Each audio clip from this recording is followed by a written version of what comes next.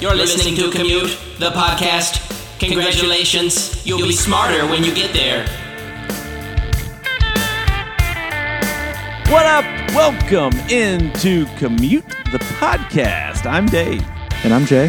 And we are about to take you on a deep dive on 3 topics that we find interesting, and we're betting that you might just find them interesting too. We can promise you this: you'll be smarter when you get there. On this edition of Commute, Charles Ponzi was a schemer. So much so that we named an entire brand of scam after him. So what did he do to earn the namesake rights? It's no secret that inflation is hurting the American consumer, and prices are rising on, well, everything. But within the rising tide, there remains one constant: a drink can that has somehow maintained its price point of 99 cents for 30 years. How does Arizona brand iced tea do it? Chuck E. Cheese became the place where a kid can be a kid, surviving while its rivals all shut their doors. It continues to be so, though, due in part to an insane commitment to holding on to what once made it unique. All of that on this edition of Commute. Let's get it.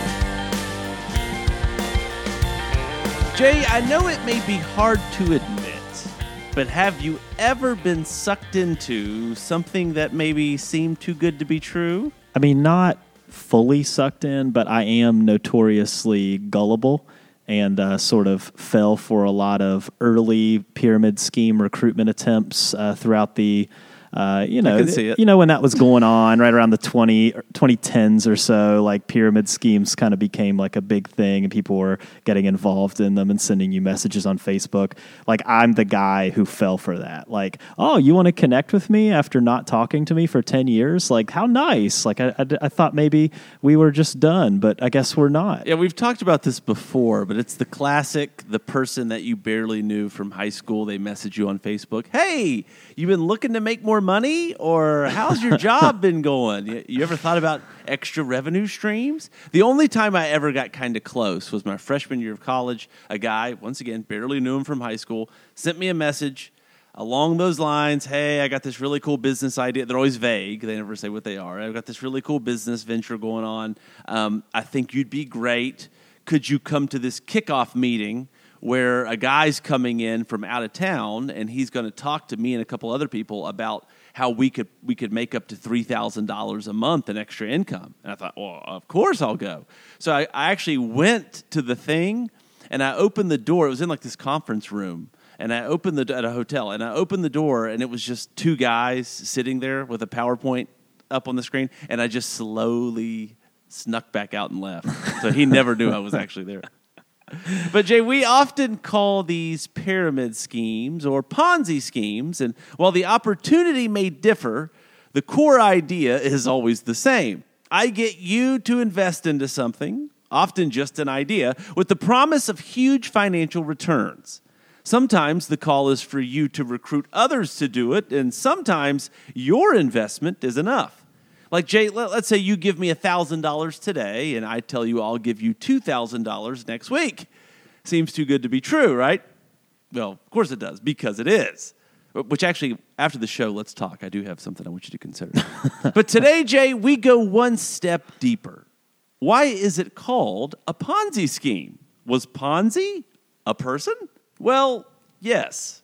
Standing at just 5'2", Italian immigrant Charles Ponzi had an idea over 100 years ago in 1920 that would lead to him making an estimated $15 million in just 8 months. And Jay, if you adjust the purchasing power of the dollar from 1920 to today, the total would be more like $230 million. So how did he do it? And do it so well that the entire scheme would bear his name today. Like most attempts at fraud, it seemed complicated on the surface. Well, the story goes something like this. Being a very intelligent man, Charles Ponzi came to a realization one day while mailing a letter out internationally. Fluctuating currency rates meant that the cost of international postal reply coupons could vary wildly. Jay, basically these postage coupons were vouchers that the sender of a letter from one country could include in the mailing so that the recipient could reply from another country without dealing with complicated exchange rates. Ponzi made the claim to potential investors that he could purchase the coupons abroad at a discounted rate and then sell them in the U.S. at a tremendous value, meaning incredible levels of potential profit. But as far as the information on how the scam went, well, that was it. Ponzi did not reveal the actual guts of the plan or didn't really tell people how he'd do it. He claimed that competitors would steal the idea if he gave too much information away. Jay, Ponzi promised a 50% profit to investors within 45 days of the money exchange and a 100% profit within 90 days. And believe it or not, in the early days of the scam, Ponzi actually delivered on these returns. So naturally, due to what seemed like incredible success, investors were lining up to hand over their money with the hopes of massive wealth headed their way. But it'll come as no surprise that the scam artist's namesake was, in fact, scamming people. The math just didn't add up. And Ponzi was only able to pay investors using money from new investors. There were literally no profits. Jay, eventual investigative reports by the Boston Post newspaper would lead to a federal criminal investigation, mail fraud charges, and the end of the original Ponzi scheme. But Ponzi didn't 100% lie. He did actually buy some postal reply coupons, an estimated $61 worth. And Jay, whether it's the original Ponzi scheme or the more recent Bernie Madoff investment scheme to the tune of $50 billion, 100 years after Charles Ponzi ran his scam, we still haven't learned much as a society. According to Times Magazine, in 2019, U.S. law enforcement discovered 60, quote, major Ponzi schemes with victims investing $3.25 billion. With the true number of active schemes impossible to know, that's probably just the tip of the iceberg. But Jay, once again, only one thing is for certain. If it feels too good to be true, if it seems too good to be true, you know, it's crazy, but it just might be too good to be true. You know, last week on the show, we talked about MySpace, and nobody was trying to do this to me on MySpace. You know, I was just making my page, putting my song on it, organizing my top 8. Everybody else was doing the same. No messages trying to take my money. It was beautiful. Let's go back to that.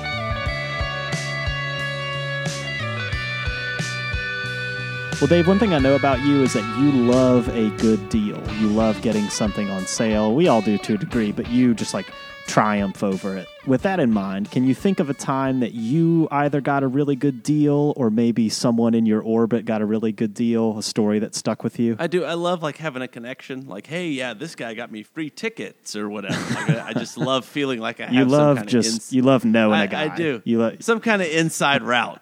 Yeah. Like I can just call this guy. Doesn't have a name in my phone, but just trust me. I'm gonna get it done. But actually, the story that comes to mind isn't me. It's actually. It concerns two different people that I know that don't know that I know them both. And so really the way the story goes is a friend of mine a couple years ago, he got a new car. And so we hung out. I met up with him. I saw the new car. Said, hey, it's a great car. I didn't realize you got a new car. Yeah, he said, I wasn't going to. But, man, I went to this dealership, and I got an incredible deal. Like, the deal was so good that I think they may actually have to fire the guy. Like, he just basically gave the car away. Like, man, it was just awesome. So I'm thinking, wow, okay, well, this is cool. Well, like a week later or something, another friend of mine, who just happened to be a car salesman, tells me, yeah, I've had a really good month this month. I sold a car a week ago to a guy and just destroyed it. I got an incredible commission on it. I can't believe he actually bought it. And of course, Jay, they were talking about each other. Of course, yeah. So the moral of the story is the psychology of the situation is we love thinking we're getting a deal, even if we're getting completely ripped off. Yeah, ignorance is just truly bliss in that situation. I just wouldn't touch anything. Don't tell anybody anything. Just let each side believe what they believe. I mean, he really said, I think they're going to fire him. Well, today, Dave, we're exploring a mystery that has puzzled me off and on for years, but more so recently, and that is, how does Arizona brand iced tea still only cost 99 cents despite rising inflation? So if you don't know what I'm talking about, Arizona Beverages produces several flavors of tea-based drinks that come in these 23-ounce cans, and they're often found at gas stations across the country, and they cost 99 cents. It's printed right on the can, and that's literally the same price that they have been since they hit the market 30 years ago.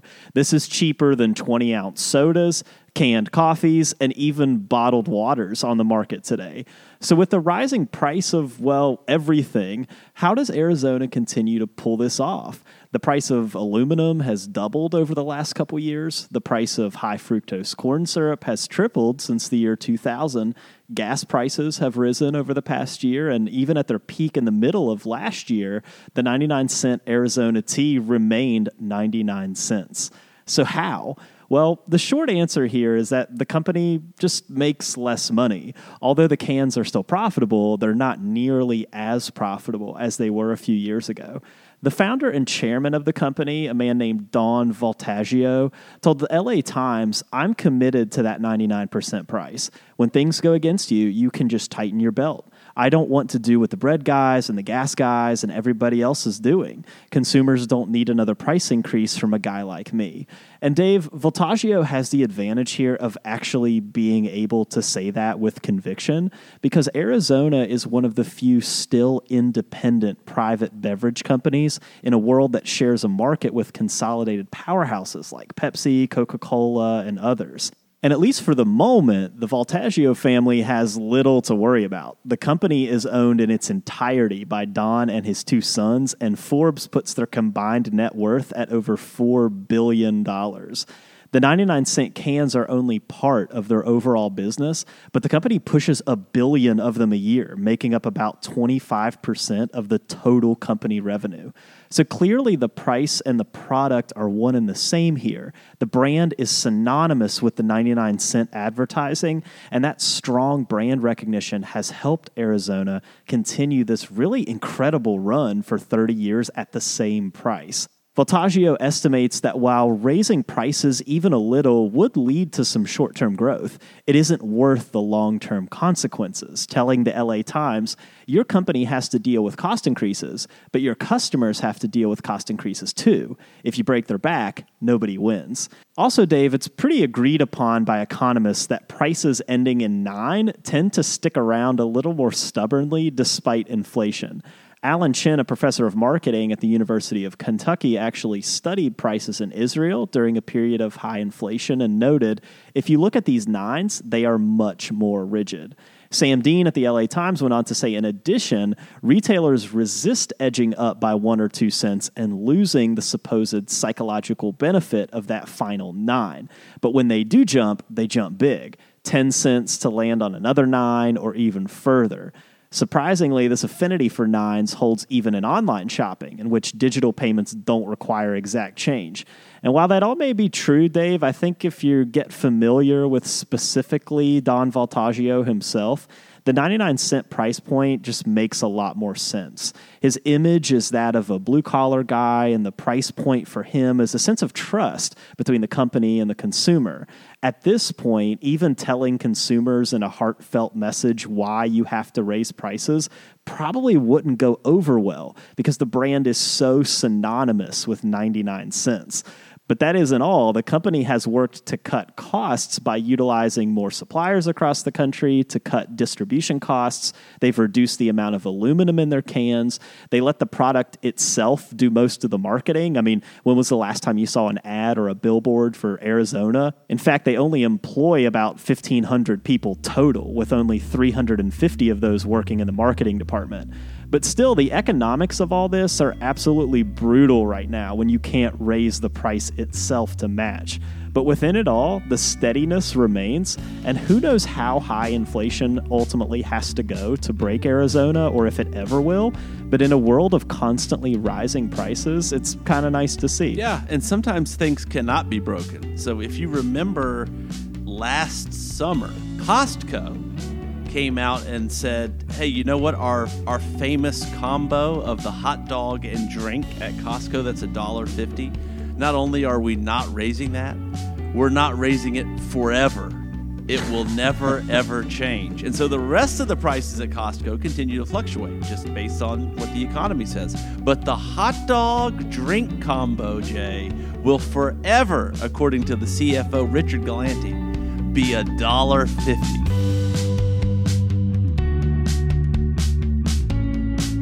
Jay, when you were a kid, what was something that to you felt like heaven? Like anytime you got to do it, see it, taste it, whatever, it was the greatest day of your life. Well, I'm from a pretty small town, and there wasn't a lot of places to host birthday parties in this small town, but there was one place. It was a roller rink called Roller-Rama, and it was like the place. Like I can see it. Oh, yeah. I can just you can see it, smell it, feel it. However you think it looks on the inside, it looks that way.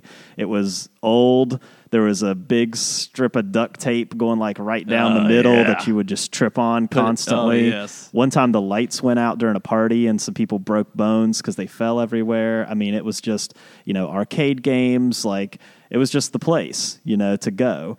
It's not open anymore because, it was probably like complete trash. Like, it was held together by duct tape. If I wasn't a kid going in there, I'd be like, "What is this place?"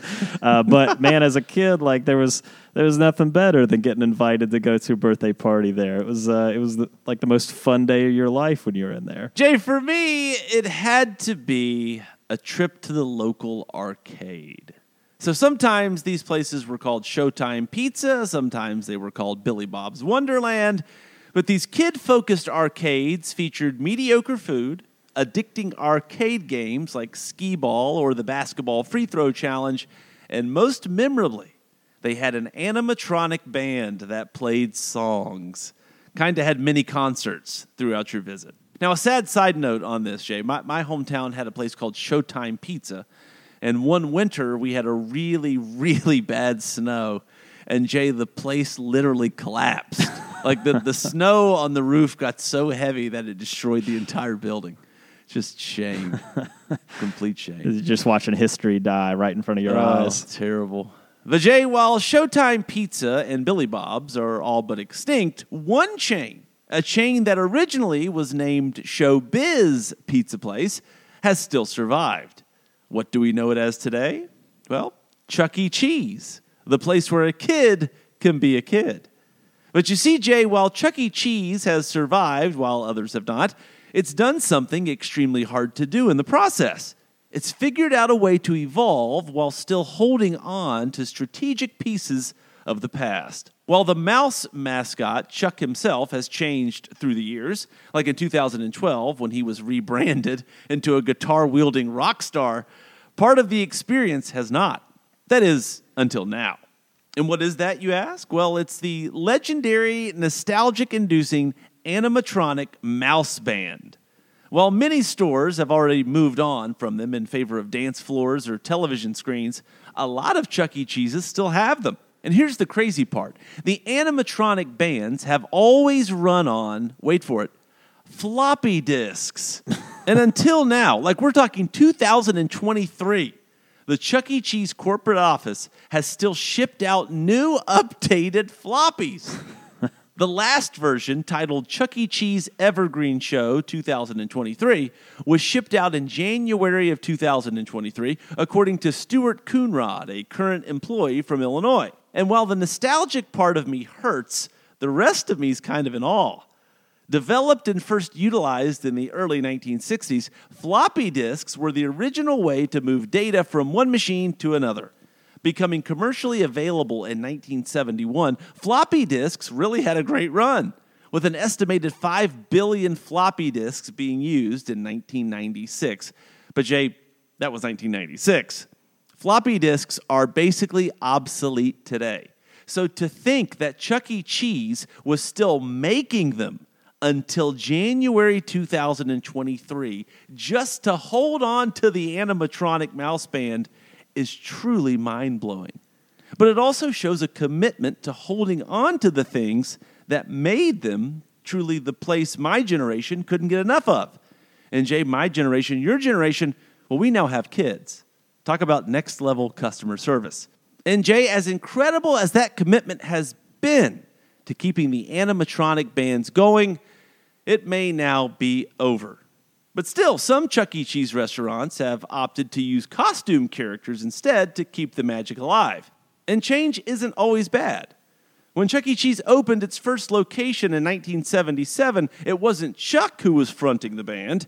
Instead, it was a character affectionately named Krusty the Cat.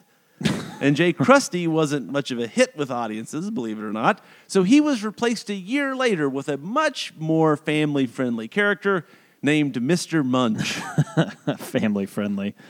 I'm looking at the Wikipedia article for Chuck E. Cheese. Are you aware that Chuck himself, the mascot, his full real name is Charles Entertainment Cheese? That's canon. I mean, that's real. Like, I'm not making that. It's official Wikipedia. Charles Entertainment Cheese, also known as Chuck E. Cheese. What would you say is the most flexible name? You know, like you're named something. Like the Chuck E. Cheese thing has me thinking, like, is Charles the most flexible name? Because you got Charles, Charlie, Chucky, Chaz. I mean, there's a lot of things that go. Yeah. Richard. You got Richard, Richie, Dick for some reason. For a guy, yeah. Like my wife's name is Elizabeth, so for a girl, Elizabeth's very flexible because you can do like Eliza or Liz or like Lizzie or Beth. Seems like kind of those longer, more traditional names. They've been around for a while. Every once in a while, though, you get a name like Christopher. So Christopher, Chris, whatever. And then some people go Topher. I've never Like, heard that get out of here before with in my Topher. life. Yes, Topher Grace, the dude from that '70s show. Well, I think his name's Christopher. I would hope that by the time someone's an adult that has been bullied out of them and they're just going by Christopher by that point. But I guess if you slip through the cracks. And that's it. Thanks for listening. Don't forget to rate, subscribe, and review Commute on Apple Podcasts, Spotify, or your favorite podcast network. We're on social. Check us out on Facebook, Twitter, and Instagram. And you can always say what up at our website, commutethepodcast.com. Music for Commute is provided by my main man, Jason Sammons. For Jay Sisson, I'm Dave Traub. We'll see you next week. Economists. Economists.